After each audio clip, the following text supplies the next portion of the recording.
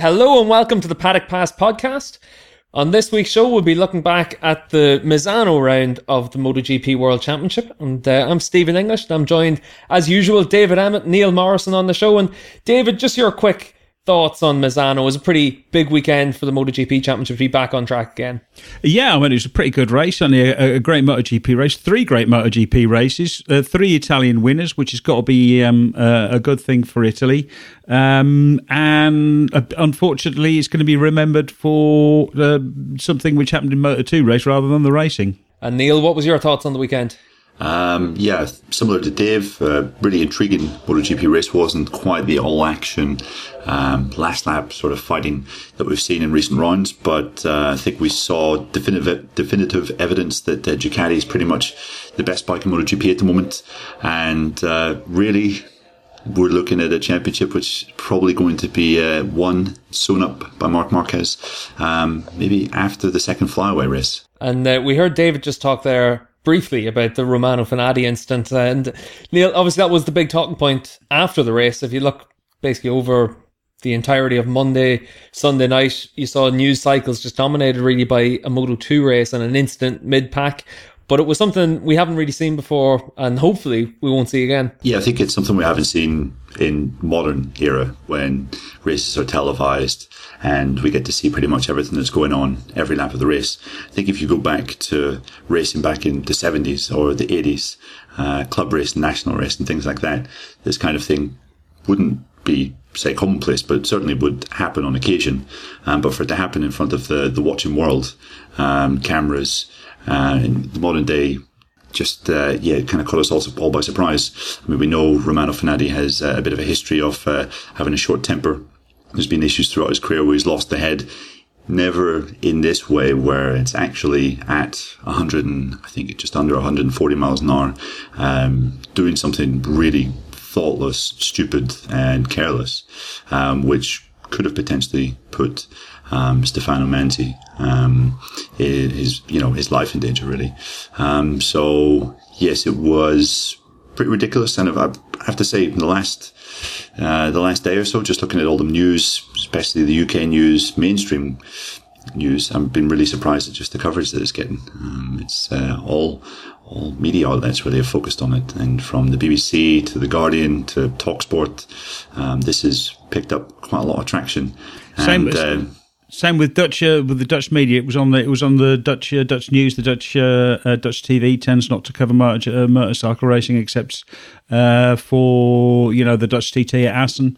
But yeah, they have the highlights. I think it was on CNN. It's been on just about everything, which is a shame. But that's the problem. It's a niche sport, and the only time it really gets into the news is when something surprising happens. Do you think in some ways, David, that, obviously also at pretty much the exact same time, there was a big story going around from the US Open with Serena Williams and her having a big row about sexism towards her from an umpire. There was 2 big stories about 2 basically unsportsman like penalties and different things, and just the kind of actions that nobody wants to see from any rider or any athlete. But when you look at, as Neil said, the whole watching world saw this whole situation unfold. How difficult is it to not have a quick reaction to it and to actually take the time to look at, the incident in its entirety? It seems like for any incident like this, we're all under a lot of pressure just to give your thoughts here and now. Oh well, obviously Twitter was the home of well thought out, balanced and nuanced coverage of the incident, with nobody leaping to conclusions at all. That's the point about these things. People just immediately jump on it because it seems incredibly simple. What happened was Fenati down the back straight leaned over and grabbed Manzi's brake. I mean, it's inexcusable and it's incredibly stupid, but you don't talk about all the stuff that went before it. I think Manzi ran Fenati wide a couple of times. You don't get the context or the perspective of Fenati's difficult year and just the frustration with racing with people like Manzi. Manzi's got a bit of a reputation as someone who is a little bit reckless and careless. So yeah, there was very little nuance about it. People jumped on it straight away. I mean, there's no excusing it, but I think it's fractionally more complicated than people are making it out to be. Yeah, and that's the thing, David. It's like anything else in racing. It seems very simple, as you said, and it's actually got a lot of complications involved in it. Neil, we saw a 2-race penalty given to Fenati for the incident, but in the immediate aftermath, you had calls from Cal Crutchlow saying that he should have a lifetime ban. You had Scott Redding, I think he had an Instagram poll just talking about the ban that should be given, whether it was harsh enough. We saw immediate response from pretty much everyone looking for baying for blood for Fenati in this. Yeah, we did. Yeah, the reaction was pretty severe. I'm sure it's taken someone even like Fenati aback, just the kind of the severity of some of it. I think Carlo Andrea Iannone's manager and a staple in some of the Spanish and Italian media said that it was it was something akin to attempted murder. And I think, yeah, as David was saying, there needs to be a little sense of perspective. It was hopelessly stupid. It was really careless. And it should not be excused. He should, in my opinion, miss 2 races. I think race direction were possibly too lenient, but they did disqualify him pretty much immediately, and they handed out a pretty severe. 2-race ban is fairly unprecedented. We've seen riders forced to miss 1 race in the past, but to miss 2, it's been quite some time. I don't even know if there has been a 2-race ban for a rider in the past. One of you guys might be able to correct me on that. But I don't think so. I think the most has been just a 1-race ban, which has been handed out sort of, rarely, but on occasion. Yeah, the guy has, he's had his current he's had his current contract with Marinelli Snipers team terminated. He's had his deal for next year with Ford Racing MV Agusta cancelled. So he's basically set fire to his immediate career. And I think that, he has, he's messed up royally, and he is paying the price for it because he's not really going to be on a racetrack again this year. It's questionable as to whether he'll be back next year. I think he's had the Italian Federation has withdrawn his license. They've suspended his license. So basically, even if he wanted to race, even if someone gave him a contract, he wouldn't even be able to. And we don't know how long the suspension is going to last. He's told Italian media today that he's retiring and he hates racing and he's never going back, which is exactly the kind of impulsive behaviour which sort of persuades him to lean over and grab someone's front brake. So. Yeah, it's all a bit strange. It is all very strange, as you said, David. But just looking at from a global perspective on Fenati, not so much at the actual incident that we've seen. Do you think is this one of those incidents that not so much what he did, but the fact that he did something can easily come from situations that you see arise with riders from certain countries, Italy's one of them, Spain's another, that once they have a couple of good races, they're immediately the face of ad campaigns, they're on TV, they're front page news, back page news in Italy, and they're immediately a big star. Fenati was that big star when he came on the scene as a 16-year-old, and then his star waned pretty quickly. He's been under pressure to try and get back to that level that he would feel he can race at, that he would feel that basically he's had, a few years as a top Moto3 rider where he'd been told by Italian media, by ad campaigns, whatever you want to say, that he was going to be the next big star. Do you think does pressure of that sort of nature also play a role in any instance like this? Absolutely.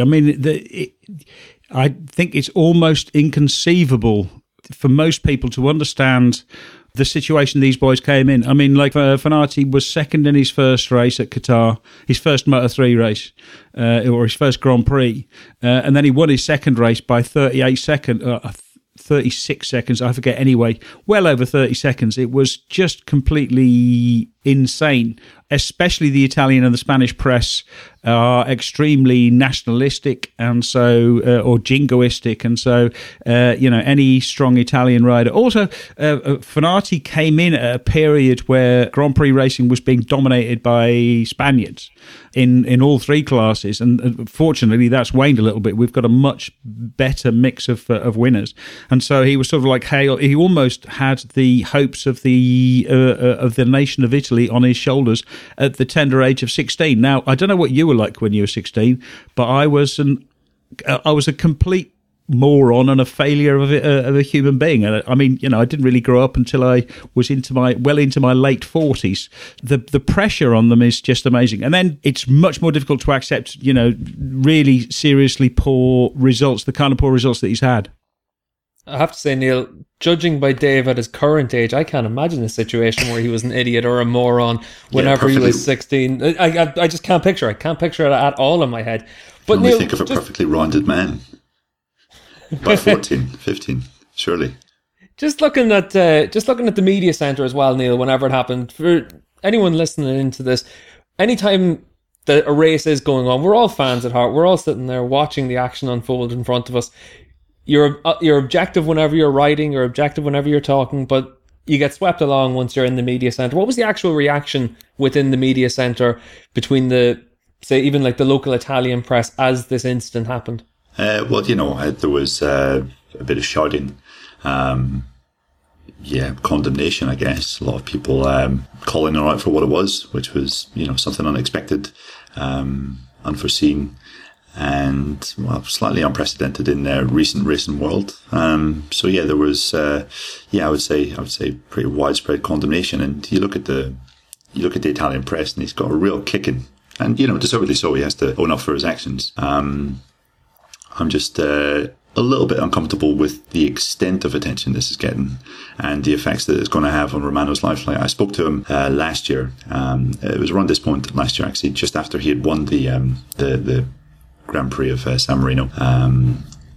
In the wet conditions, dominated the race, and I spoke to him the following round at Aragon, and I was asking him a little bit about the fallout from Austria and what had gone on there, and he was saying that the immediate aftermath of Austria, he hated the sport. He didn't want to have anything to do with it. He was so disgusted with how he felt he had been portrayed in the media. Now, obviously he has serious anger management issues. He hasn't been guided in the best way. Maybe isn't as intelligent as he needs to be to make it at the absolute highest level of the sport, because let's face it, someone who is intelligent could be fit or could be prone to fits of rage, but wouldn't do something like that. For a guy that's been born and raised, brought up around motorcycles, the age of 22 to have that completely ruined and for your life to be completely empty, I mean, you don't want to rule out his future in the sport completely. I think that would be too much, too unfair. And to say that he should, be banned for life, I think is way too far. Well, just for all the listeners at home, we have a WhatsApp group where over the course of a weekend, we'll always talk about what's happening and things like that. But one of the questions that popped up in the group was whether or not a lifetime ban, an end of season ban, a 2-race ban was a fair punishment, or what punishment you'd actually deal out to a rider in something like this. Now, David, we talked there a little while ago about the pressures that young riders are under, particularly in Italy, where they're made up to be a star. And like we see it in the British press as well, where whether it's footballers, whether it's pop stars, whatever it is, they're built up to be knocked down.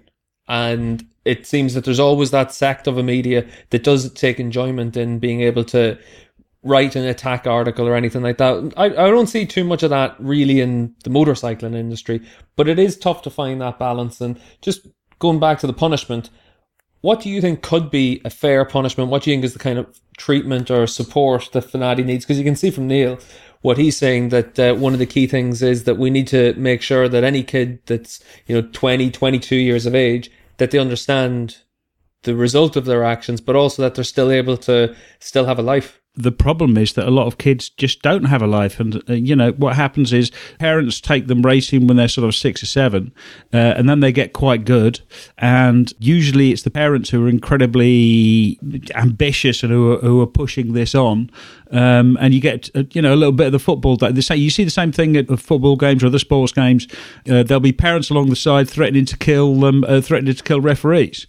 And it's the same. It's the same in racing. You get little kids doing insane things on bikes, and if any of the at local circuits, and if any of the officials try to do anything about it, parents are straight in and screaming at them and all the rest of it. So it's just generally there's a lot of pressure on very young kids to perform from a very young age, and also they're taken out of school when they are I don't know, usually around sort of 12 or 13, once they get good, once it's obvious that they've got potential, because they'll be doing something like Red Bull Rookies, or they'll be doing,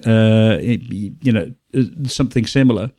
They'll be spending more time racing than might be in the Spanish Championship and be away from school a lot. It means they don't really get socialised. They don't get socialised in the same way that normal kids do. They spend a lot of time with families and all the rest of it. Dennis Noyes told me about when Kenny Noyes, his son Kenny, was racing in Moto2.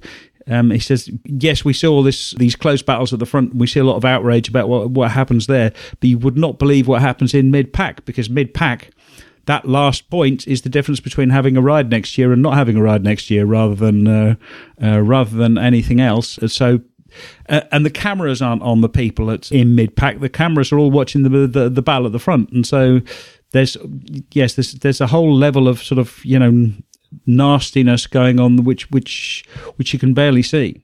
And it's that nastiness, I guess, that Fenati feels. Which basically brought about his rage, isn't it? He was braking for turn 4. Manzi made a bit of I think Fenati was wide. Manzi made an opportunistic move to get by and ended up losing the front, having to sit up and taking them both off the track temporarily. And from there, Romano saw one of he did an interview with the Gazzetta dello Sport today, and today's Tuesday after the race. And he said that, you want to see my leather. There's a huge black mark where Manzi had basically, taken a lunge at me and hit me. And this was just the consequence of that. But still, I mean, that's not to excuse him at all. It's completely ludicrous what he did. But yes, this didn't just happen. There was a bit of a backstory to that. And, as you said, David Manzi, I think, has crashed 20 times this year, is a bit of a wild child, bit of a wild riding style. And, ex-VR46 Academy, Fenati is an ex-VR46 Academy rider. Manzi is obviously part of the VR46 Academy. Fenati was sacked from not just Rossi's team, but that structure. Never really embraced that way of life. And you have to imagine there's some sort of history here as well, which maybe needs to be considered when taking this whole thing into account. Perhaps pure speculation here, but perhaps these guys, I'm pretty sure they don't get along. He wouldn't do something like that if they did, or you'd like to think he wouldn't. But this Moto2, they call it the sort of the toughest class in world racing for a reason. Dave, we heard Neil just talk there about the narrative of the VR46 Academy as well. As you said, Neil, it is the toughest class in racing, but the VR46 Academy is also one of the toughest schools that you can go through as well. And do you think is Fenati's story, we're hearing it being brought up an awful lot this week in terms of he fell out with the team, he had fights with his crew chiefs, there was a lot of other issues that had happened within that team. But do you think, is that narrative being overplayed a bit? Maybe it was a case of the team wasn't right for him. What they were trying to make him do wasn't right for him or the team at the time. You always hear the stories about how Aki Ayo was great at being able to turn people's careers around, but he doesn't turn around everyone's career because sometimes his solution isn't the best one for a young rider. Do you think, are we just overplaying the incidents that he had whenever he was a VR46 rider? That's a good point. I mean, to go back to Aki Ayo, case in point, Aki has had both Binder brothers, Darren and Brad. Some people say that Darren is the talented of the one of that pair, and yet it's Brad who won the championship because Brad fitted in really well with that Ayo's sort of mentality and his working method. Niccolo Antonelli was another who failed. As I understand it, Fenati was a part of the VR46 structure, and one of the things that VR46 expect you to do is to go to Pesaro and live in one of the buildings there, and basically they have an entire program sort of built around you. Now, if you sort of don't fit into that way of living, I mean, for me, I would hate that because I generally don't really like being around people, and so being forced to sort of live in a group would be an absolute nightmare.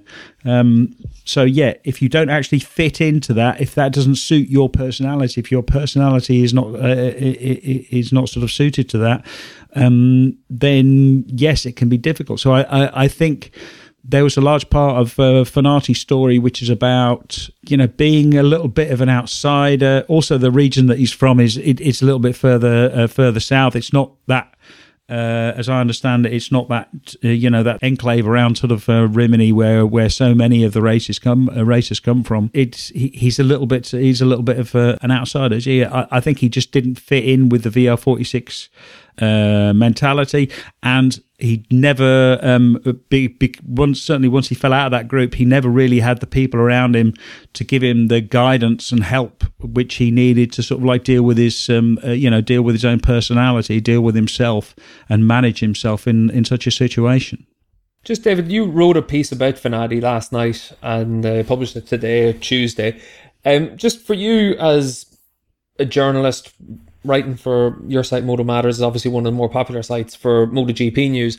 But do you feel like you're under pressure whenever you're writing stories for this kind of an instant to get something out quick, but then also to have it tempered by at least being able to see two sides of the coin?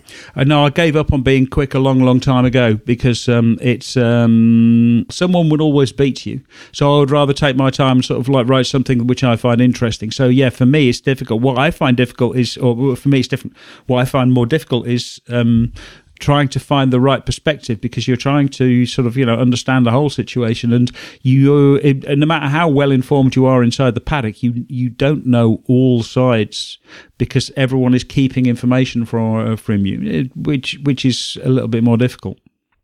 So obviously, Neil, we heard David just talk about the right perspective that he needs to find. We did see Joan Mir offer an interesting perspective as well. Yeah, exactly. Joan Mir today, Tuesday, after the race weekend, wrote on Instagram quite a long post just about Fenati, saying that his penalty was deserved. It was a stupid thing to do. He needs to consider his actions, but that he shouldn't be overly castigated, and he feels that he should take some time away to consider his actions before coming back stronger. And Mir pointed to the fact that they were obviously both fighting for the Moto3 Championship last year, in 2017.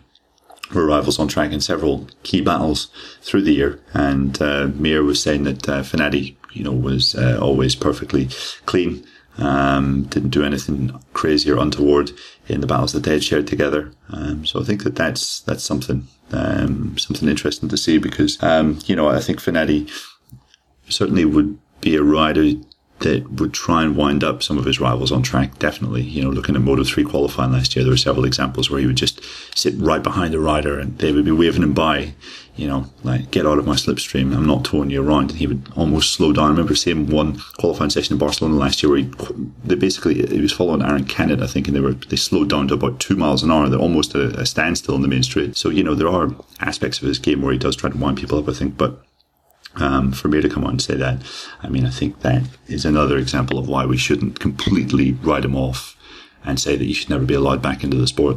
It's also interesting. This happened between two Italian riders, and I think the reaction might be a little bit different if it happened between an Italian and a Spanish rider. I think we would have seen a very different dynamic about it. You would have expected people to start leaping to his defence if it had been Fenati involved with a Spanish rider than another Italian rider. So that's, as I say, that sort of jingoism also comes into play and plays into the way that it gets the coverage. Yeah, that's some good points about Fenati, guys, but luckily there was also plenty of on-track action as well this weekend, and we saw another weekend dominated by Ducati. And Neil, you mentioned earlier on, just in your little 30 seconds at the start of the show, that the Ducati now is clearly the best bike on the grid in the eyes of many. But at Misano, we saw Dovi pick up another home victory, and really did just show how much he's improved again over the course of the last couple of years. But the package really has come along leaps and bounds. It really has. For them to score wins at Brno and the Red Bull Ring in Austria, I think we had been expecting those guys to be really strong there, and that wasn't a surprise. But for them to go to Silverstone, okay, Dovi won there last year, but for them to qualify first and second on the grid, and then come to Misano, they haven't won a race at Misano since 2007. And sure, they tested at on the Adriatic coast at the end of August, I think, but so did Yamaha, and Cal Crozzo did also. For them to potentially have a 1-2, I know Lorenzo crashed right at the end of the race, but for them to be looking at a second 1-2 in Italy, it does show that bike is working everywhere now. It's not just fast horsepower circuits. It's not just completely acceleration dependent circuits. I mean, this is a tight, twisty track that does require a good deal of agility. And it shows that, well, Desmos Adichie is probably the most agile it's ever been, really, since Ducati came into Grand Prix racing. And I think I've mentioned this before, said this before at some point during the year, but, for two guys like Dovizioso and Lorenzo to be with two styles which contrast so much, for them to be competitive everywhere, I think does show that they've put together something really special in Bologna. Yeah, I think it's worth pointing out that the Ducati does suit a lot of styles, because we see Dovi and Lorenzo who have very, very different styles. I mean, Dovi's a really, really late breaker, whereas Lorenzo sort of breaks early, but then builds up to stop very, very late. Petrucci has got podiums. Jack Miller's been really impressive on the bike. Tito Rabat, before his unfortunate accident, had a fair few flashes of real speed. So clearly the bike is best. And at the end of the race, Marc Marquez said he thought the Ducati was the best package. The Ducati riders themselves admitted that they think I think Dovi in Italian said that he thought the bike was the best bike on the grid. So clearly it still has its shortcomings. It still doesn't really want to turn, but its acceleration is just outstanding, and obviously the top speed. MotoGP.com posted an onboard, I think, from Dovi's bike of the start, and you can see the way that turn 6, coming out of turn 6 onto the back the first straight. lap, yeah, Of the opening lap. The way, I mean, he blows by Marc Marquez as if Marquez is just completely standing still, and it's also worth comparing. Sort of like the fortunes of the Ducati with the Honda, because Marc Marquez has won 6 races. 5, yeah. Marquez has won 5 races. Cal Crutchlow has won one race. Crutchlow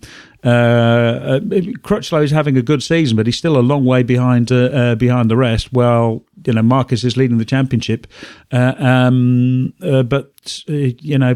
there have been 2 or 3 riders on the Ducati who have, because it's now 3 apiece for Dovi and for Lorenzo. Clearly it's a much more well-rounded bike than any of the others. Yeah, Neil, you mentioned the last 3 races, obviously Brno, Austria, and then last weekend the Misano as well. But Qatar and Catalunya and Mugello were the other places where the Ducati has won. Like, it does paint a picture of working at pretty much everywhere. And as you said, just in terms of having that package, what do you make of the performance of the team? If they have the best package out there, and the riders are struggling to keep up with Marquez in the championship, what does that point to what they need to have for the rest of this season? Well, I guess it's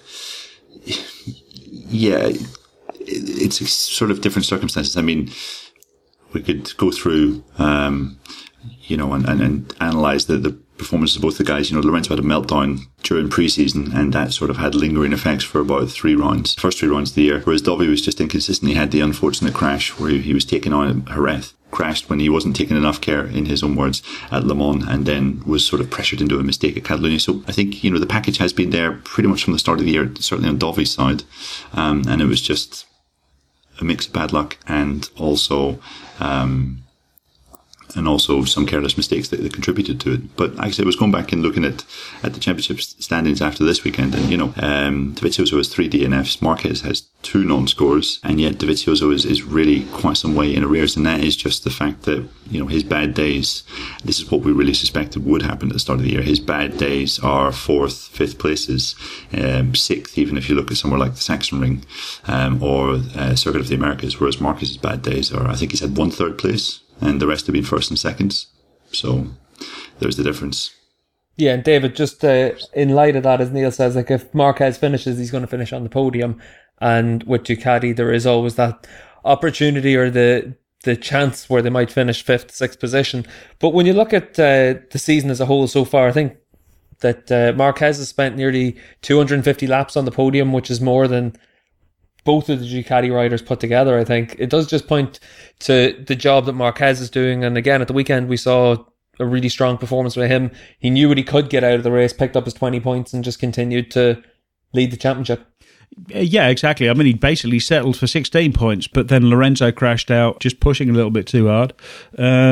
So he picked up a sort of extra points. I mean, Marquez really is having an outstanding season. He is what Marquez can do is he can ride around problems when the bike is no good. I interviewed Bradley Smith over the weekend and asked him, do you believe in aliens? And he said, no, I don't believe in aliens. But he if the setting is there, if a rider can have a good feeling with the bike, then they can do everything, sort of everything with it. But he did say, Casey and Mark, Casey Stone and Mark Marquez, what they can do is they can actually still get everything out of the bike when they don't have a good feeling with the bike, and that's what makes them exceptional. And that's what Marquez has managed. As Neil said, a bad day he finishes third. A bad day for him is second, and he's been helped a little bit by other riders taking points off each other and all the rest of it. I think in terms of the championship, two really key performances for Marquez have been at Catalunya and then at Misano last weekend, because basically those are two race weekends when he knew that the best he could do was second place, and that was an absolute push. And he knew that both Ducati guys were really strong in both of those racetracks. So what he did is he tried to upset one of those Ducatis and tried to minimise the damage. Okay, if Lorenzo's going to win here in Barcelona, well then I have to make sure that I beat Dovizioso or put him under as much pressure as possible. And lo and behold, Dovizioso makes a mistake and crashes out. Then he does the same at Misano. I mean, Lorenzo, it was interesting speaking to him after the race. He was convinced that, well, he seemed a little bit frustrated. He said it was his own fault that it was this way.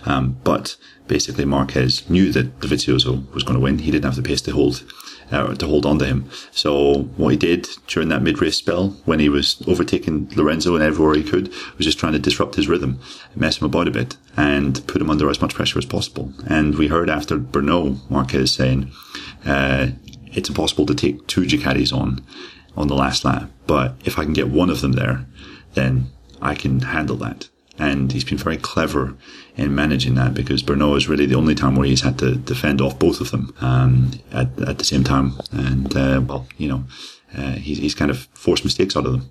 The point is, we see this in qualifying. We can see that what Marquez and his team are really good at is strategy.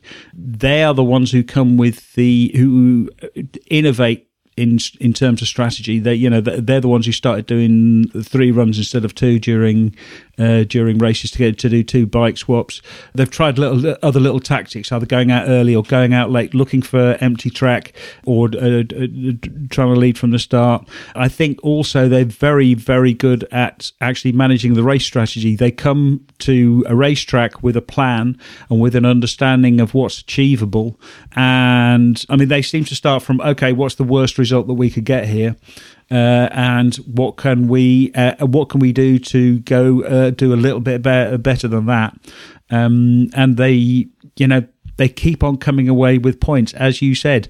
A bad day for Marquez is a bad day for Marquez is second, and a really bad day for Marquez is third. And that's the championship right there. And David, you mentioned there on his good days he'll win, on his bad days he'll finish second, and on his worst days Marquez will finish third. Just sitting third in the championship at the moment still is Valentino Rossi on his Yamaha, and it's been what we'll all view as being a miserable season, but he keeps keeping himself in that title position, even if it is on what's been probably the most difficult season that we can really remember for Yamaha. You're probably going back to 2003 for a comparable season, but even then, you look at Yamaha now, and it's one thing after the other with them, and they just seem to consistently be not finding a solution, and it all seems to come back just to the engine. Yeah, exactly. A combination of the engine and the electronics. I think it's this was the 22nd race in a row which they hadn't won, which matches their longer streak from 97 and 98. Yeah, they're sort of the opposite of Marquez. A good day for Yamaha is a podium, and a bad day is somewhere in the top 10. Doesn't seem to be any end in sight for their problems at the moment.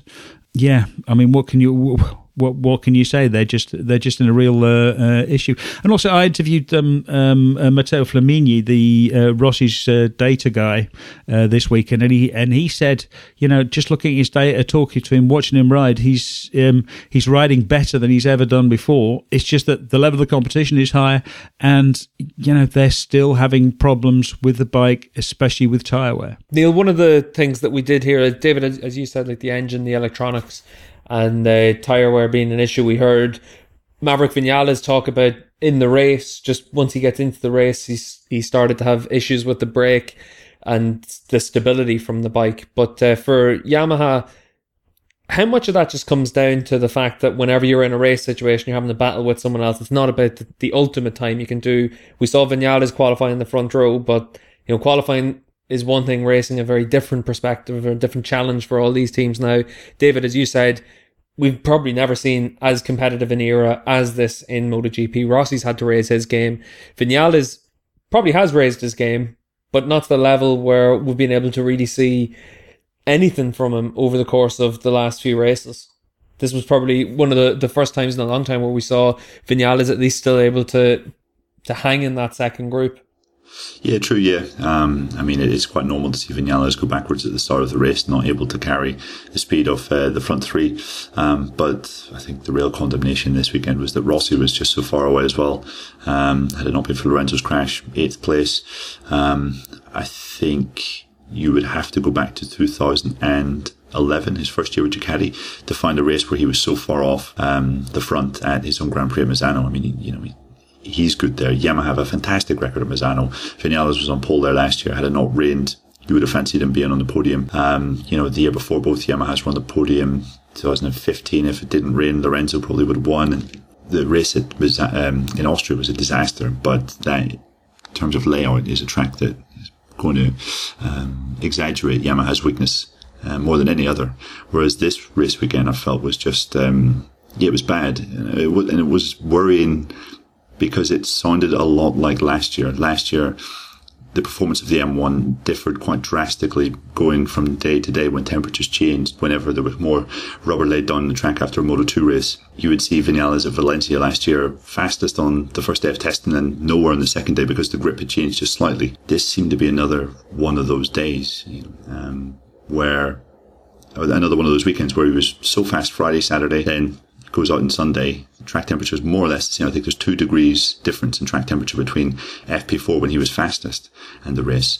He had no rear grip whatsoever. It's just another back to the drawing board moment. Where can they go from here? Yeah, the issue really seems to be grip, and this has been coming for, I don't know, maybe 4 years or so, 4 or 5 years. We used to, I remember sitting with Dennis Norris and trying to figure out, whether this was going to be a Yamaha track or a Honda track. And at a certain point, we came to the conclusion that it really wasn't whether it was hot or cold. It was about level. It was about grip levels. The Yamaha, when there is grip, is probably the best bike on the grid. The problem is that when there's when the grip is reduced, it's no longer the strongest. It suffers much more than some of the other bikes, and that causes that causes big problems. It causes especially big problems for Rossi and Vinales, and because it seems to be it seems to be a very, very sort of steep threshold. So the grip only has to drop a little bit, and that's the end of any chance the Yamaha might have. Whereas the Honda is outstanding with low grip. Also, especially Marquez is excellent with no grip because that's he does all that flat track. And the Ducati just has so much mechanical grip just from the design of the bike that it's never really a problem for them. Neil, just in terms of what David was talking about there as well, one of the biggest issues that any team has now at the minute is always going to be the fact that your engine regs are sealed and you can't make significant changes to the engines. How big of a factor is that for Yamaha as well? Yeah, it seems to be a pretty huge factor. All year, Rossi and Vinales have been complaining about the electronics, about how the bike can't really manage its tyres so well. it was at Austria when it was put to Rossi that they might have messed up the engine configuration. That he said that is entirely possible, and it seems that way because there haven't really been any upgrades to help this. I mean, Yamaha prior to 2016 were sort of known that at Aston there would be an upgrade that would take their bike to a next level and would push them up, a notch higher. We haven't seen that in the last 3 or 4. We haven't seen that since 2015. 2016, 17, 18, Rossi noted on Sunday how Honda and Ducati have both taken big steps during the year, whereas Yamaha, it's almost like they've stayed still or even gone backwards. Yeah, it just makes you wonder how it got to this stage. I mean, we've seen Honda make mistakes with their engine. In 2015, we saw Suzuki last year. Matt Oxley's written a good article on this today on the Motorsport Magazine website. It does seem that is certainly one of the things that has penalised them. And, there's no real end in sight. The end in sight will come at Valencia whenever the season's finished and they can wheel out their 2019 engine. Which they'll have to hope is actually better, because there's no guarantees that it will be. Yes, and just something quickly, sorry to add, it was interesting to read an article by Jaime Martin, who rides for Spanish Sports Daily Marca. Yamaha were at Aragon prior to Misano, testing there with several other factories, Suzuki, KTM, Ducati among them. And it does seem that, of the engines that they brought, Vinales was still looking for the engine that he had, that was most similar to what he had at the start of 2017, and you just wonder whether that's the same thing that Rossi would want. You do worry about the setup direction, both riders pulling in different directions, and we've obviously spoken about that a lot before, but it seems that isn't going to go away.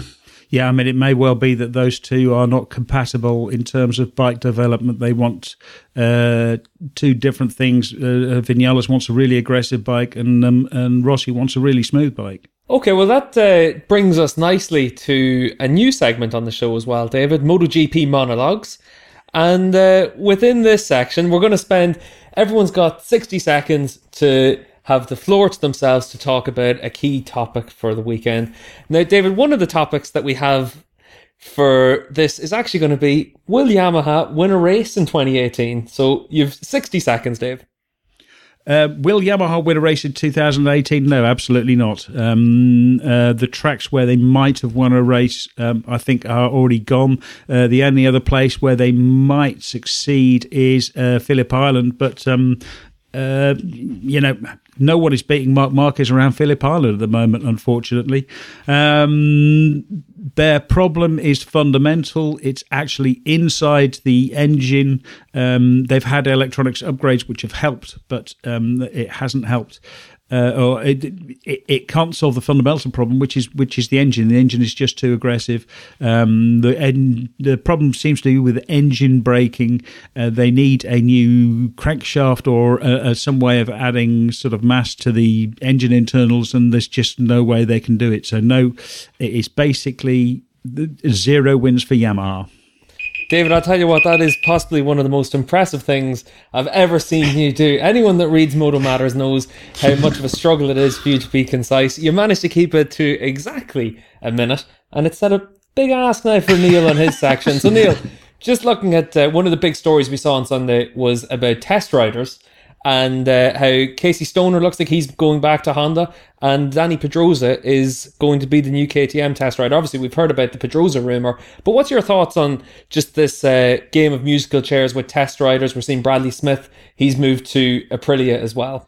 Yeah, it's interesting how we've seen the success of Ducati really in recent years, having someone as competitive as Pirro, and the difference that he's able to make. It's no longer sufficient to have a test rider that can lap within 3 seconds, say, of the full-time riders. You need to have a guy that could possibly challenge them on a race weekend, and Pirro's been capable of that in the past, and look where Ducati are now. So I think it's a little surprise. KTM might be feeling that although Paul Espargaro and Bradley Smith are really good riders, they're not absolute elite riders that have won multiple world championships and multiple MotoGP races. Dani Pedrosa could offer a fresh perspective on that bike. And Dave, I think, spoke to Mike Leitner, the team manager, who obviously used to be Pedrosa's crew chief for many years in the past, and Leitner said that he is just because he's so small, he is incredibly sensitive, able to pick up the smallest changes, and they feel that alongside Michael Callaway that could make a real difference there. So yes, I hope that answered the question, Steve.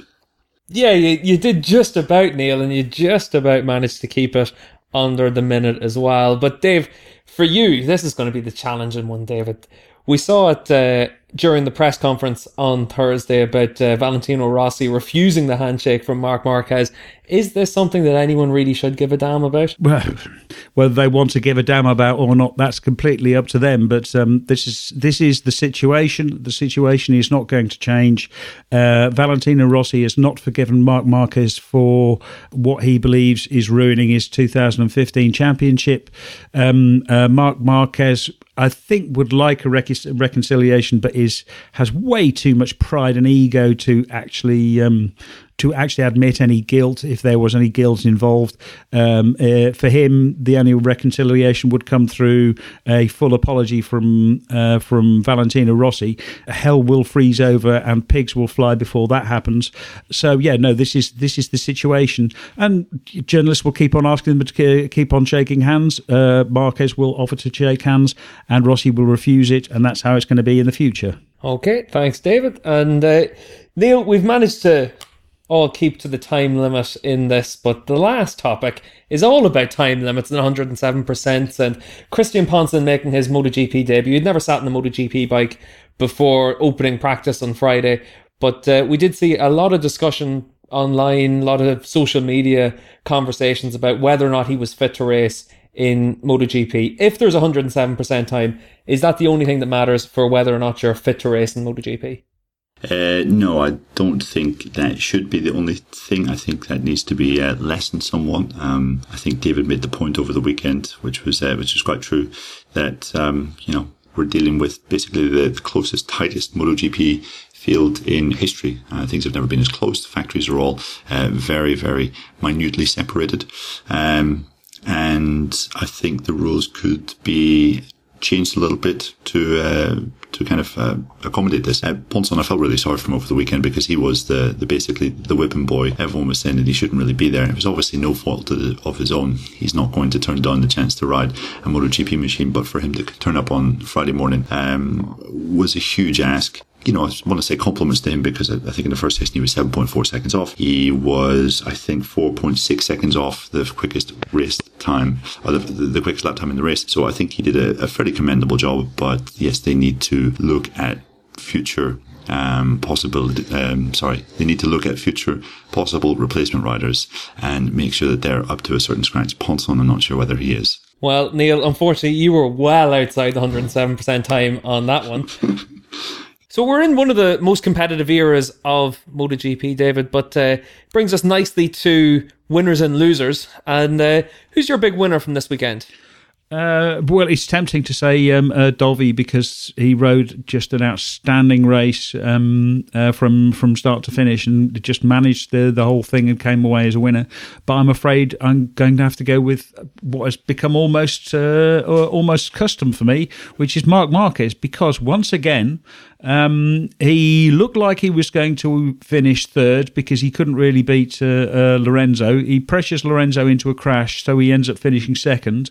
And because Lorenzo crashes, he ends up extending his championship lead. His championship lead is now 67 points, and it looks like he's going to wrap up the championship in Motegi at Honda's home race, which is exactly what HRC would like of him, because it'll be in front of all of the Honda big bosses. So, yeah, I mean, everything, despite it being quite a difficult weekend for Marquez, really, he still ends up coming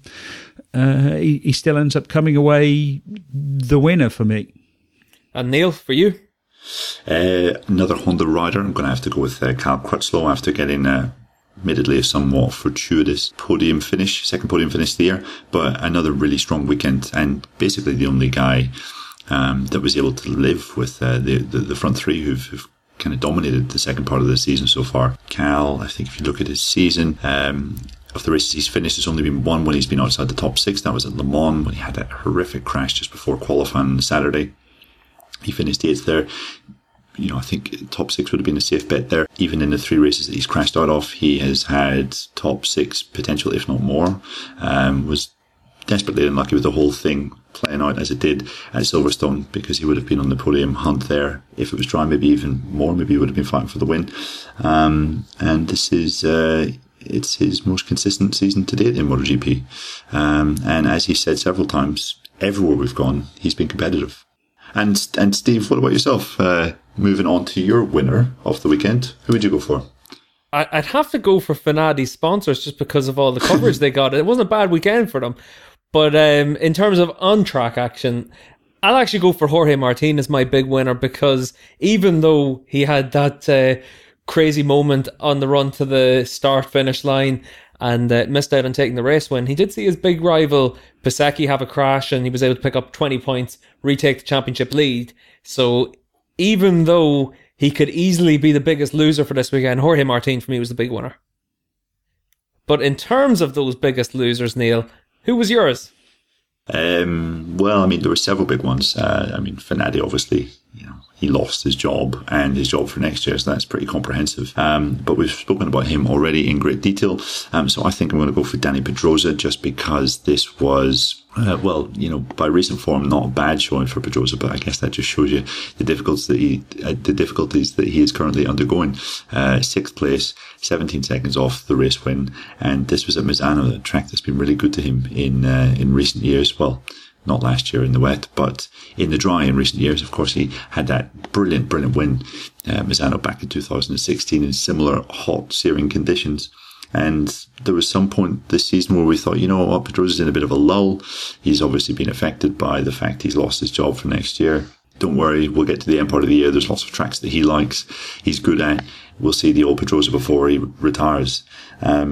Now that thought, well, that was my thought, that is in serious doubt, because Pedrosa is so far away from the leaders. At Misano, is he really going to be that competitive at Aragon, Motegi, Sepang and Valencia tracks, which he normally excels at? I think Pedrosa, it's been a miserable final year of MotoGP for him. And Dave, for you? As Neil said, obviously, Finati is the big loser of everything, but I mean, he's so far beyond the biggest loser that he's in a sort of class of his own. For me, it'd have to be Bezzecchi, because Bezzecchi was, leading the championship, looking comfortable. He was comfortably in the front group throughout that Moto3 race, and he ends up throwing it away.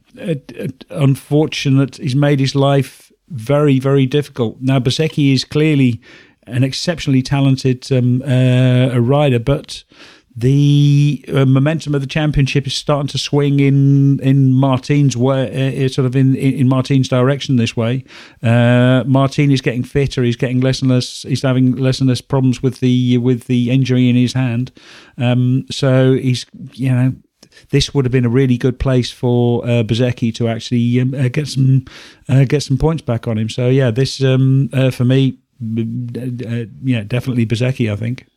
Yeah, 4 crashes in races this year for Bezzecchi, and they've all either been on the last lap or the penultimate lap. Really big mistakes, critical times in the championship and critical times of races, which shows you that I guess he's just not quite the finished package that we at times thought he might be this year. And yourself, Steve?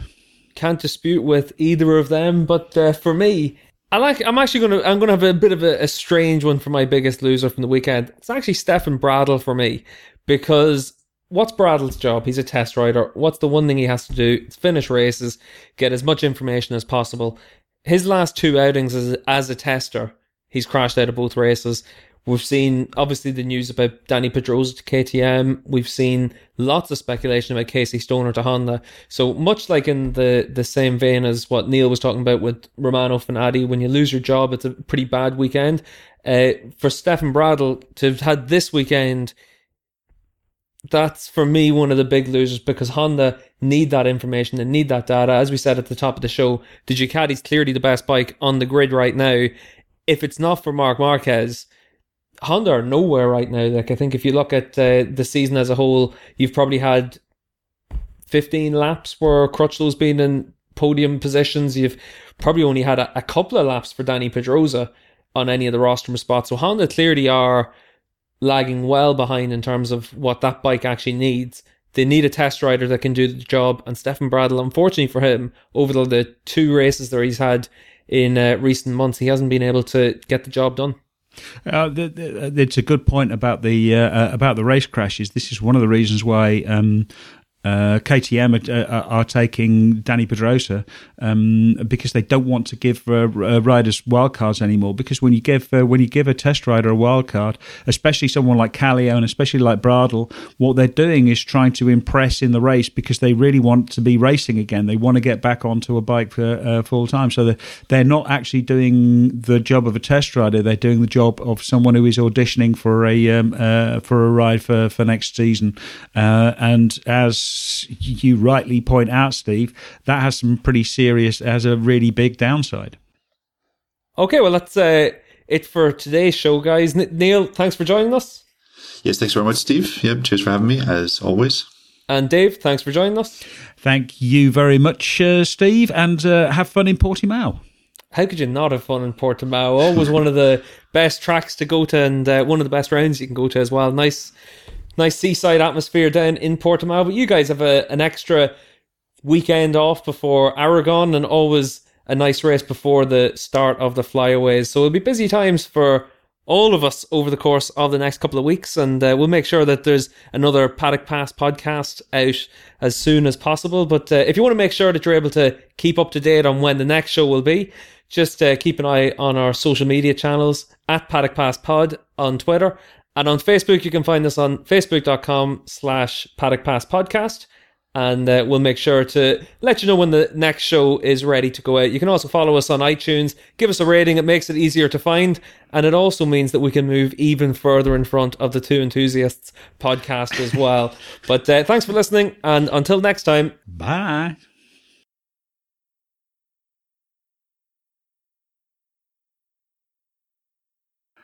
I think I'm going to go for Mark just because, You're so original.